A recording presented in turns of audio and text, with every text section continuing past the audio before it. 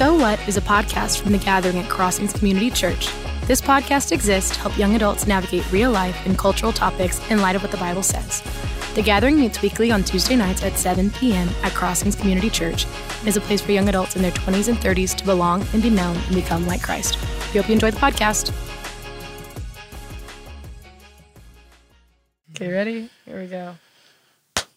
Hey guys, welcome back to So What. We're glad you're here. I'm Paige. I'm Oakley.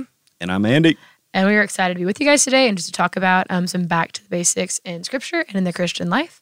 Today we're going to talk about one that makes everyone just, I feel like, a little bit uncomfortable, and it's confession and repentance. I mean, let's be real. When we talk about confession, it's big yikes, okay? Like, there it is. There it is. There's the Gen Z word of the day. Andy's using Gen Z words. Gen Z word of the day, big yikes. Big yikes. Confession, big yikes. So before we talk about confession, we're going to start a little lighter. And I want to know what you guys did this weekend. Oh, man. You guys know what my weekend is. It's kid stuff. It's college football. Repeat. Let's go. It was great. Amazing. I bought a house this weekend. Let's go. So No really small thing. exciting. No small thing. I need you to know when this happened, Oakley didn't tell us about it for probably a solid 10 minutes of her life update in our staff meeting. She just buried the lead. We were just watching football and then decided to go buy a house, right? So that honestly is kind of in a nutshell how it happened. Casual Saturday. Thankfully, it went really smoothly and really well, and we will close in the middle of October. Woo! Woo. Yeah. My weekend, I went to the fair twice. If y'all don't know me, I'm a fair fiend. I love the fair. I saw pig races. I had all the food, saw the cattle, went to the weird exhibits where they sell things you don't really need, nor do you really want. But you go and look around. But I had the time of my life. Rode the Ferris wheel 3 times. Incredible. Gosh, I will never go on a fair ride. It was so much fun. I did realize I did one of the spinny rides. Don't trust people. And I realized I think I finally am too old for those because I hopped on. It was one of the ones that the whole thing spins and there's little miniature arms that spin around it, and I thought I was going to die. I saw double when it stopped. I just saw 2 of everything. And I was like, I thought that just happened in cartoons. Apparently not. Yep. Oh, man. So big that yikes. was my week. Big yikes. Stop it. Okay. Well, big yikes on that one. Back to our topic, confession, repentance. I think these are really churchy words that you don't really hear a lot outside of church. It's I'm going to confess my love to someone. Yep. That's really the extent that you hear about it outside of church. So I think it's important to kind of define these and set these right because they are such integral parts of the Christian faith and our walk and how we live it out. So first, I think we should talk about confession. And so can you guys just define for me what confession is and what it looks like? Well, I think the first thing that comes to my mind is what do we think of when we think of confession? We think Catholic, go into a booth and bare your soul, right? Yeah. That's kind of the image I think that most people get, and it's a negative image. We don't like it. But confession is simply admitting or agreeing that this is true. That's if I confess my love, I'm just agreeing and admitting that I love you. So I'm confessing my love to you. So you can confess about anything. I mean, anytime we make a statement of agreement, we're confessing. Right, I'm confessing that I'm nervous about this job interview. That's a confession. So it's not all just negative. Yeah. In this context, it's very personal, and I think that's what makes it scary. Mm-hmm. Yeah, I would agree. I think when we talk about it, often what we're referring to within the context of the body of Christ within church is when we're confessing that we've seen the standard God has given us, and we have fallen short of that. And in some way, we have placed something else in place of where God should be on the throne, and maybe we've entertained that, or we've walked down a certain path that we know does not bring the name of the Lord glory. And so how can we walk openly with the people that are in community around us to confess that? And then what we'll talk about that should lead to a spirit of repentance, turning away from that. Yeah. Yeah. That's good. We kind of hit on it. Something else I want to touch on is what confession is not, because I think that's where it's easy to think it's this, it's this. What is it not? Is it necessary for salvation? Is it what part does it play? Well, I think there's 2 sides to that. I think there is a confession that's required for salvation, right? The confession is, I am a sinner in need of a Savior, right? That's the confession. Whether it's ongoing confession of every single thing you ever do, probably not. because that's probably impossible. Like there's probably things I do I'm not even aware of. Yeah. And so what I would say to that is, yes, there needs to be a confession and an agreement that Jesus is the Savior that I need. And there's an agreement that, yes, I'm going to submit my life to you and follow you. That's the confession that we make. In terms of confessing every sin, I think sin was forgiven on the cross once for all time. And so the details of every single thing necessary for salvation, I don't see that. I see that Christ died on the cross for the forgiveness of sins, with no caveat of, well, you got to confess every single one. So, Yeah. That's good. So, as Christians, kind of what are some different ways we're called to confess? Because we talked about confession of sin, like confession as in, I'm a sinner in need of a Savior. So, like, what does that look like in different avenues of the Christian walk? there's a lot of verses, but I think the whole idea of confession in our context is as a believer. And so our first confession is we would confess that Jesus Christ is Lord. Romans 10:9 and 10. That you confess with your mouth and believe in your heart that Jesus is Lord and you will be saved. And so that's the first confession that I would encourage everybody to explore is Jesus Christ your Lord? Have you confessed that with your mouth and believed it in your heart? It's not just something you say, it's a both and. That believing, that word believing meaning an active confidence and trust in. You've put your confidence in. It's like you go to the fair. You unwisely put your trust and confidence in the carnival ride workers who put that Ferris wheel together. But you believed and it moved you to action. And so Romans 10:9 is like, hey, yeah, you confess with your mouth, right, that Jesus is Lord and believe in your heart. Put that trust into action that God raised him from the dead. You will be saved. So that's the first confession. Yeah. And then I think kind of what we're going to spend our time talking about today is confession of sin, confession that, like we talked about earlier, when we're not living lives that are really submitted to the Lord, we're kind of falling into our fleshly desire, things that are contrary to what God has instructed us to do. And so how then do we confess that to ourselves, confess that to our community, confess that to the Lord? Why do we do that? How can we do that? And then how can we move forward out of that? So, and that's kind of what, we're spending some of our time talking about today. Yeah, absolutely. Launching right into that, I think the first question we have to ask ourselves is why do we engage in confession? Because like you're saying, it's not comfortable. It's not fun. It's admitting weakness. And it's just us as humans, like that just goes against every fiber of our being. So why should we do it?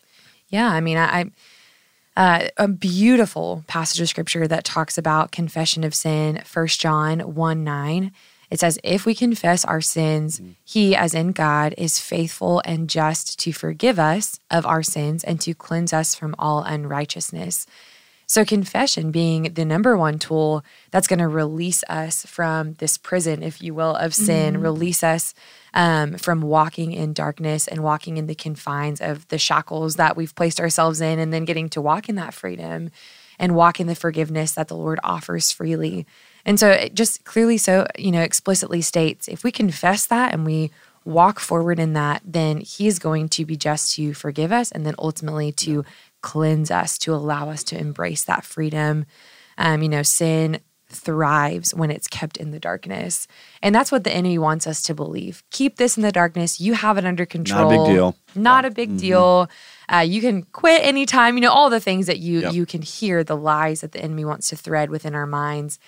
And yet, when we step into the light where God calls us into, it's going to feel uncomfortable. It's going to feel like we're exposed. And yet it begins that process of healing so we can actually walk in the fullness that the Lord has called us to walk into. I love the word, in 1 John 1:9, which was, and cleanse us from all unrighteousness. Confession is a washing, a spiritual washing of our souls. And so there is a very physical thing of like, yes, I'm going to confess sin, but it does something in the life of the believer that is a cleansing process. And so you think about the things in our life that we don't cleanse, like a million. Like you think about the drain in your house, it gets clogged. Like you gotta clean that thing out, or else it's going to cause other problems. Yeah. And so I think that 1 John 1:9, there's the forgiveness of sin, but there's also a cleansing process, and that's a spiritual concept. But I think we all understand. Like I remember when I was in elementary school, I told a dirty joke and I got caught. My teacher knew I was a Christian and I felt terrible, So much so that I stayed home for 2 days because I was so sick to my stomach. Every time we drove to the school, I was just convicted as a kid because I was a Christian and I did something, like you said, I didn't live to the standard, and it literally destroyed my little soul for days. And my mother did not know, because when we'd go home, I'd be fine. But when I was confronted with the area and the people with which heard my joke, the Holy Spirit was convicting me to the point where I was ill. And that did not go away until I confessed. And as soon as I confessed, I was cleansed. I felt that weight of like, oh, okay, it's out. I'm not alone. It's that. So, well, it's not just like we're saying, like in James 5:16, like confess your sins to the Lord and he'll forgive you, and confess your sins to one another and be healed. And I think as someone who didn't practice confession for most of my years following Christ, over the past few years, I can just say that it's just such an, like you're saying, an exhale. Like when you confess that to your small group, to someone that's holding you accountable, to someone that you trust, because it's not you alone carrying that burden anymore. You have someone else who is checking on you, who is encouraging you, who is helping you. And I think that isn't possible unless we go through the uncomfortability of confession. You can't have that partnership and that help and that aid unless people know what's going on and they're able to help and Romans you. 5 and 6 talks a lot about, being enslaved to sin. Yeah. And so Christ himself said in Luke 4, I have come to set the captives free.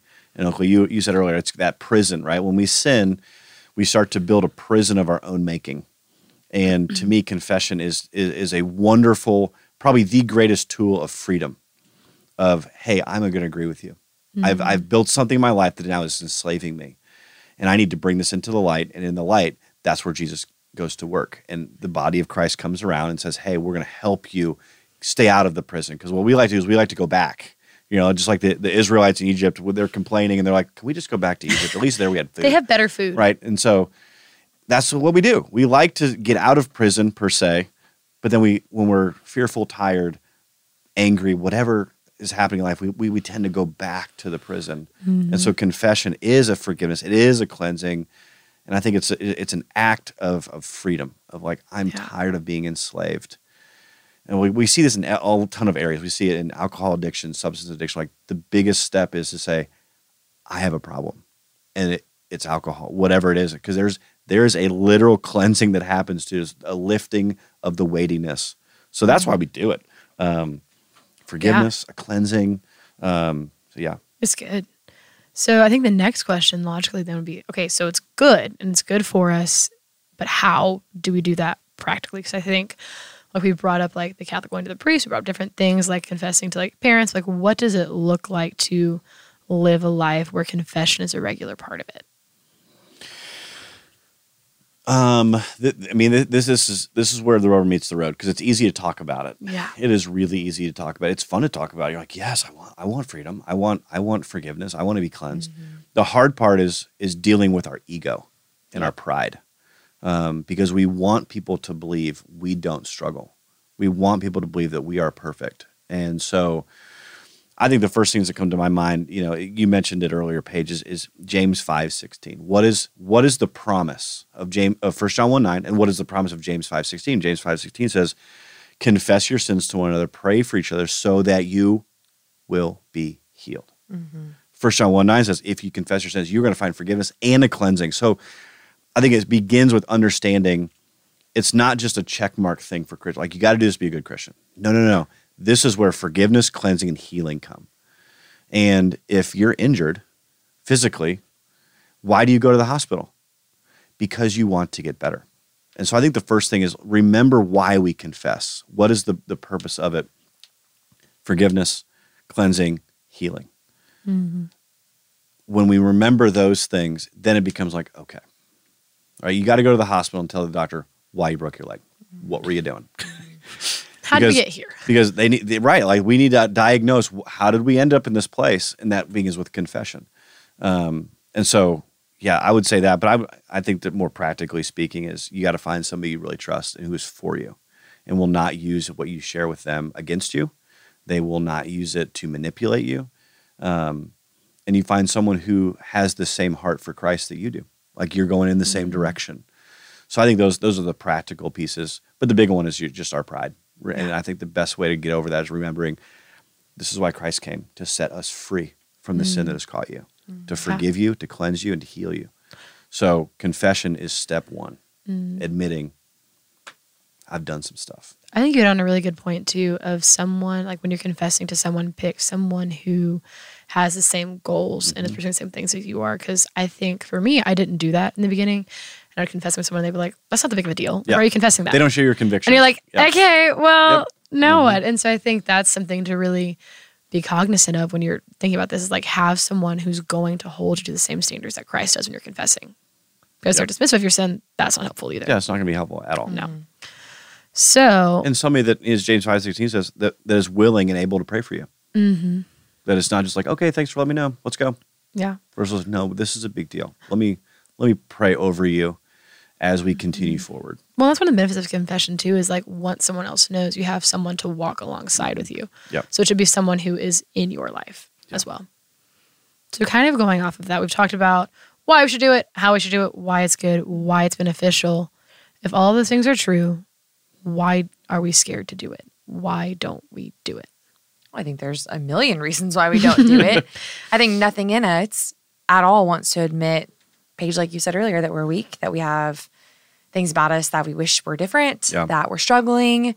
And especially, We don't want to be vulnerable. the longer you've been in church, the more church leadership maybe you walk into, you don't want to admit that you don't really have it all together, that you may still struggle like the person that's just walking in the doors of the church for the very first time. You should be farther along. You should be farther along. The biggest lie that the enemy wants to feed to people that have walked with Jesus for a long time is, oh, you should be probably at a different place. So definitely keep that to yourself. Yeah. Or sometimes, it could just be that you've not been exposed to believers that are actively practicing this. And so to think about In a healthy starting, way. Yeah. right, to think about starting to confess seems scary. I remember in the church that I was a part of growing up, being a middle schooler and having some high school leaders that would lead us and guide us through scripture. But then when it came to confession, they would even say out loud that we're not going to talk about these things. So if you have that, kind of keep it to yourself. But these other things maybe are fair game to discuss. Which would just feed shame. right. It would just feed, Like, you know what? I'm never going to talk about that again. We Yeah. can't even talk about what you're doing, right? Well, and it emphasizes certain sins or patterns more than others as they're bigger, they're more extreme. Definitely shouldn't talk about those. You shouldn't even be struggling with those if you're a Christian. And so again, like you said, it causes you to be pushed back more in darkness. And so I think there's a million reasons why we're afraid to confess. What I've seen that's so powerful that I remember a church that I worked at in Dallas. I was down there and it was one of my first weeks to work there. And they have a prayer staff meeting each week. And we came together and we're starting with worship. And we're singing through the song that has the lyrics, I'm no longer a slave to fear, but I'm a child of God. And they kind of stopped midway through and they're like, all right, if you were to fill in the gap, I'm no longer a slave to what, but I am a child of God. What would that be for you? And all around the room, people just started kind of out loud saying, I'm no longer a slave to lust. I'm no longer a slave to addiction. I'm no longer a slave to eating disorder. I'm no longer a slave to pornography. I'm no longer a slave to envy or whatever the case may be. And it was just out loud naming these things that they had walked in, or maybe they still struggle to fight against every single day. But I was so amazed. I'd never been in a room like that before where people were so willing to admit their weaknesses. And we're a church staff. We're the people that should have it all together, And so it was beautiful. And I think it was huge for me to see people do that and to know, oh, you're not going to be turned away. We're not going to be surprised by that. We're not going to look at you differently because of that. More so, we're going to walk around or walk with you, come alongside of you, and pray to a God that's more powerful than anything that you could ever walk in or be tempted by. Well, and what a great example of normalizing the Christian walk Yeah. that includes confession. When confession is no longer the boogeyman, man, that's real freedom. It's like, hey, we can actually be obedient to God's word and the instruction that we are to confess to one another, and it's not a big deal. It's normal. Man, just talking about that made me like, man, I want to be a part of that church, right? Like, I can go and just say, this is who I am. Help me. And they'd be like, absolutely, way to go. Like that's life-giving versus what we fear is going to happen. I remember the first time I confessed because I had confessed many times because I got caught and I had to confess. But I remember the first time I confessed willingly of my own volition, it took me 2 years to do it because I was so scared of my reputation, what they were going to think of me, and Satan gave me every reason to not do it every time. And confession's always hard. It never becomes just like, oh yeah, no problem. It's hard because it's heavy. Yeah. And as a Christian, like, man, yeah, dang it grieves me that I have to come back. I'm still there, right? 5 years later, 10 years later, this is a battle. But be encouraged that Satan's not going to give up on you. So it is going to be a battle. That's normal. So, yeah. Yeah. That's good. I think you guys hit on a really, really good point of our fear of confession partly is tied into people's response to what we say. And so kind of going off of that, my next question is, what is the appropriate way to respond when someone confesses to us? Because if we're in a healthy Christian community, you're going to confess to others and they're going to confess to you as well. And so I think being able to receive that well is also really important. Yeah. So what does that look like?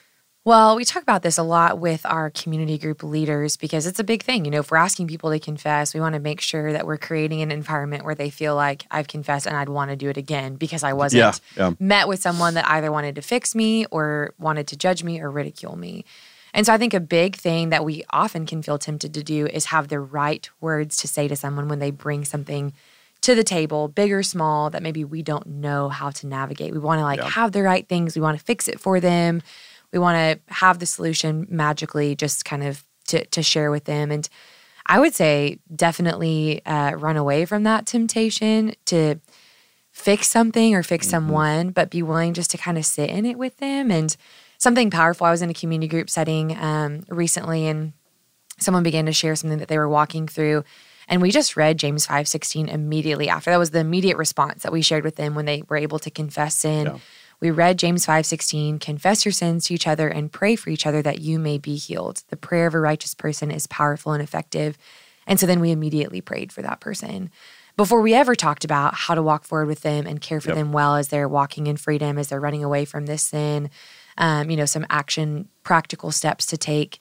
Those things can happen, and those conversations are important as well, but follow that model of James 5:16. If someone's going to confess and you want to make that a space where confession is welcomed, begin with prayer. Fight against trying to just fix someone or have the right words, but pray, lay it before the God that already knows how to walk with them, already knows how to comfort them, already knows how to, or already has really healed them. And then, walk forward, asking the right questions and just kind of being curious as to how to love them best as they're walking out of that sin. I think that's a great word, because especially for guys, we want to fix it. Like, here's the solution, 3 steps. That's never happening again. Okay, easy. So I think for me, how do we do this when someone, how do we respond? I always try and do 2 things right off the bat. Number 1, I thank them for trusting me, to trust me with that information, because that's a big deal. And because, like I said, it took me 2 years to do it the very first time, and because I was scared. And so my immediate response is always, man, thank you for saying that. Thank you for trusting with the information. And then I follow with, I'm proud of you. I'm proud of you for getting over your fears. I'm proud of you for moving towards spiritual wholeness and health. You're doing it, man. You're obeying Scripture. You're doing it. Because I want them to yes, okay, I wasn't rejected. They didn't. I would also say, watch your facial expressions, because sometimes our face says something that we don't know it's saying.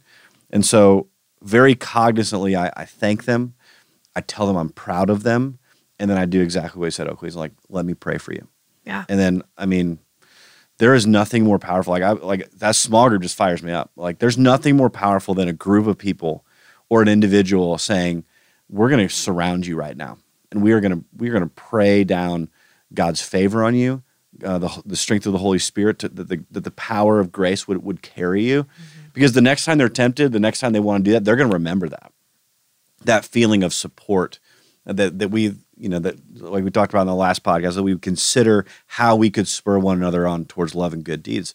This is it, right? You confess, pray for each other, and the healing comes in the process of, man, I've been cleansed, I've been forgiven, I'm supported, we're on the same page, let's go. Yeah, that's versus good. You're walking out with chains that no one knows about. You walk out different. Yeah, absolutely. So the second part of kind of this with confession, so it's confession and repentance. So confession, we always say like leads to repentance. So before we dive into that, I think we need to define what repentance is and what that looks like. I love Dallas Willard. He's a he's passed away, but he's a philosophy professor at USC, and he just defines words really, really well, very creatively, and just way better than I would ever do it. He says this: repentance is not beating your head on the floor or feeling bad about your sins. It's to rethink your thinking so as to change the way you've been thinking and acting. We repent in the light of the gospel of Jesus. So I just love that, because repentance gets a bad rap, right? Like you think about the person on the corner holding a sign, repent, repent. Kingdom of heaven is near. Yeah, the end is near. And that's terrifying. Mm-hmm. But repentance biblically is very much more aligned with what Dallas Willard's saying. It's rethinking your thinking. Change how you think, and then change how you act. Because you change how you think, it changes how you act. And so we talk about it from two perspectives. In our ministry is change how you think, and then you turn from something to something. You turn from this to this. And that's there's a spiritual repentance, mental rethinking, and then a physical repentance of, all right, I'm going to change what I do. Yeah. And I think you had a really good point. I remember it was a few years ago when I was at the gathering and you were talking about this, and it was not not just turning away from something, but turning to something. Mm-hmm. And I think that's a really pivotal part, because I think when you try and change behaviors, you just try to cut something out, and you don't replace with anything beneficial, you get real discouraged. You'll go right back to and you go right back to it. Familiar. And then you're just in a vicious cycle. So I think that idea of turning away from sin and to the Lord is a really important part of repentance as well. So going off of that, we've talked about confession, and just, I think this whole topic, there's just a lot of a mixed bag of, there's the freedom, there's guilt, there's shame, there's just a lot that rolls with it. And so I think we need to also talk about the difference between grief and guilt when tied to repentance, as one produces positive change and one is from the pit of hell. So what are the differences? True. Guilt's the worst. Yeah. Yeah. Well, 2 Corinthians 7:10 kind of addresses this. And it says, for godly grief produces a repentance that leads to salvation without regret, whereas worldly grief produces death. So breaking that down, looking at the first part of that verse, godly grief, which is an interesting thing to talk about, the godly grief. It's not shame, but there is conviction that comes whenever we're walking in ways that don't bring the Lord honor. So godly grief that can stir up in us a repentance that does not lead to shame, that does not lead to regret, but it does lead to change. It leads to salvation. And so we don't have to feel that shame and let that shame identify us, but we should be moved to movement. Like you said, we should be moved to change and go from one thing that's of this world to turn to another thing that's of the fullness of the Lord. If we're stuck in that worldly grief, though, which, I think sometimes those voices can sound somewhat similar in our minds, but identifying Satan's voice and the way that he wants to lie to us and speak to us, it's always going to lead us into deeper despair and deeper shame instead of leading us towards people, leading us to walk in light, leading us towards freedom. And ultimately that shame and that guilt is only going to take us down a path that leads towards death, Yeah. We're going to start to rely on ourselves rather than embody and remember the grace that God has freely offered us, even when we were sinners, even when we had not at all repented. The Lord offered grace. And so anything that doesn't lead us towards that is going to be leading us towards death. And that's not what God asks of us. That's not what God offers. And so I think that there is a godly grief. There is a godly conviction to change our minds, to change our actions. But it's going to lead us towards something fuller every single time. Well, I think another distinction there is that worldly grief, produces guilt and shame that are me-focused.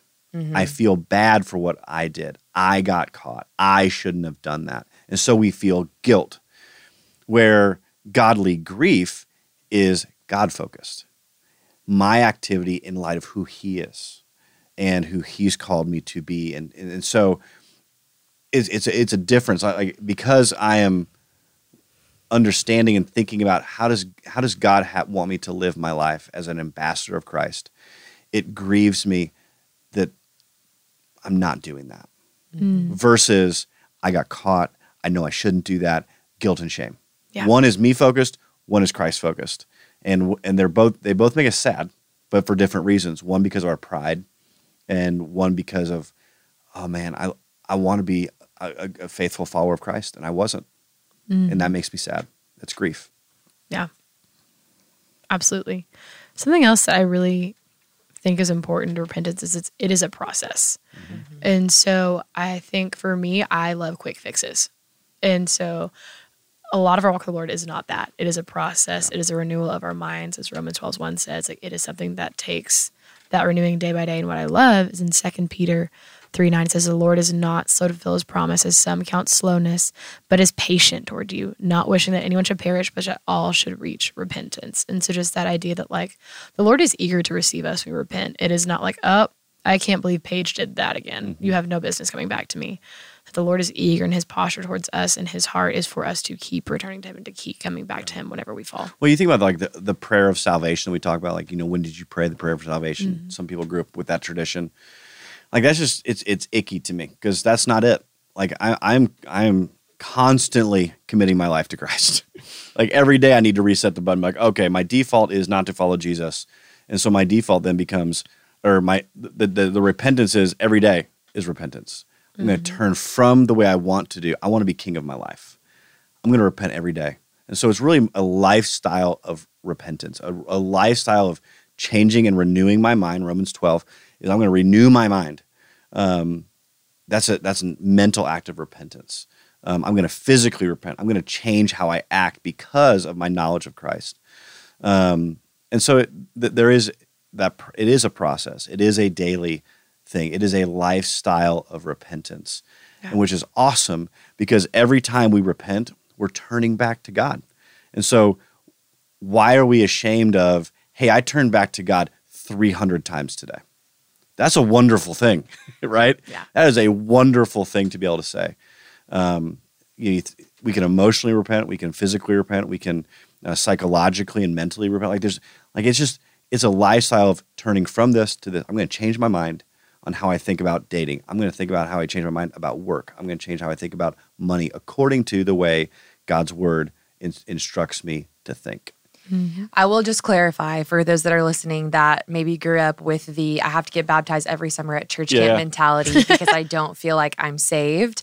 There is a clarifying thing here to be stated that, you give your life to the Lord, and that is a change. That's immediate. Yes. The Spirit comes in and dwells Good and secures the Holy Spirit, or secures your eternity with God. This is just more so like you're living your faith out, and we're never going to be the completed product. Yep. We're product? Is that weird to say? Humans are products. I mean, the completed human person that the Lord would call us to be. I couldn't give you a better word. I like product. I think it was good. Yep.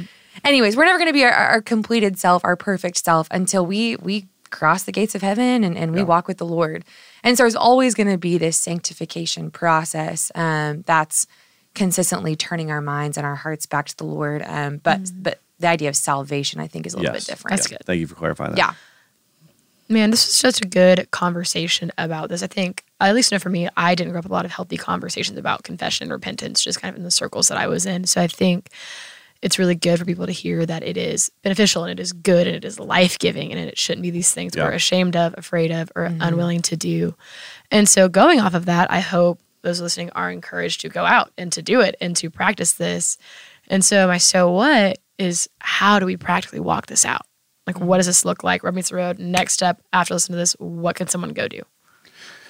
So what I think a big part of that is get people in your life, jump into community where you can start to forge those relationships and build that deeper trust so you can live these things out. I don't think that it's always appropriate either to just go up to any person on the street corner and tell them your deepest sins that you're struggling with. Maybe not. But get the people in your life that you can walk these things out with and make community and make this a priority. It's going to be uncomfortable, and it may never stop being uncomfortable. Ultimately, our sins always, or our flesh is always going to battle against this, but fight against that. Discipline yourself to make these practices within your life.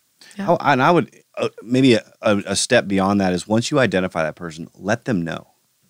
Like, invite them into that role in your life. It's like, hey, I would love for you to know me really well. I want to be known. I don't want anything to be in the dark. And so I trust you. You're my friend. You're whatever. Like, do you think we could have that relationship? Invite them into it, because I think most people aren't walking around and be like, hey, we're friends. Why don't you confess to me today? Like, it's just that taboo. And so it's got to start with, an invitation to make yourself available, that, hey, this is where I want to go. And then I think the other practical side of that is, and this is a big one for me, especially when it comes to confession, is in the Christian world, we hear the word accountability partner, right? Like, they're be my accountability partner. I've seen as a guy, those fail almost 100% of the time. Because, and I'm just speaking from my experience as a male, we do not like to talk about our failure. We want to talk about our successes. And so sin-focused accountability, meaning the only reason you meet with somebody is simply to confess sin, I'm going to predict that's not going to last very long, because we don't like it. We don't want, like, if I identify my friend, he's my sin confession guy, well, then our whole conversation focuses on sin, the darkness. So what I would say is acknowledge sin, confess it, but also make sure that conversation is Jesus focused, not sin focused. Yeah. Meaning, okay, thank you for telling me that. I'm proud of you for sharing that. Let's pray. All right, let's move on. Now, so what are you reading in God's word, and how are you seeing God move in your life? Yeah. That's right? Good. Because if it's just sin focused, 99% of the time, it's not going to work. Yeah. It may work a couple times, but eventually, like, going back to what you said, okay, like, I'm still here. I'm still struggling. And it just, human nature, we feel like a failure. Yeah. And so I think having solely sin-focused, don't let it be solely sin-focused confession time. Let it be, hey, let me confess to you what I'm reading and what God's doing in my life, and how God's this fruit of the Spirit is being played out. Because then it's, hey, God's moving. This is good. I want to do this again. Yeah. So that's good. Well, thank you guys for joining us. We hope it was helpful. We hope you enjoyed it. You learned something. And as always, if you have any questions, further thoughts, we'd love to talk with you more. Feel free to reach out to us. And we hope you have a good week. Yeah. All right. Yeeted that.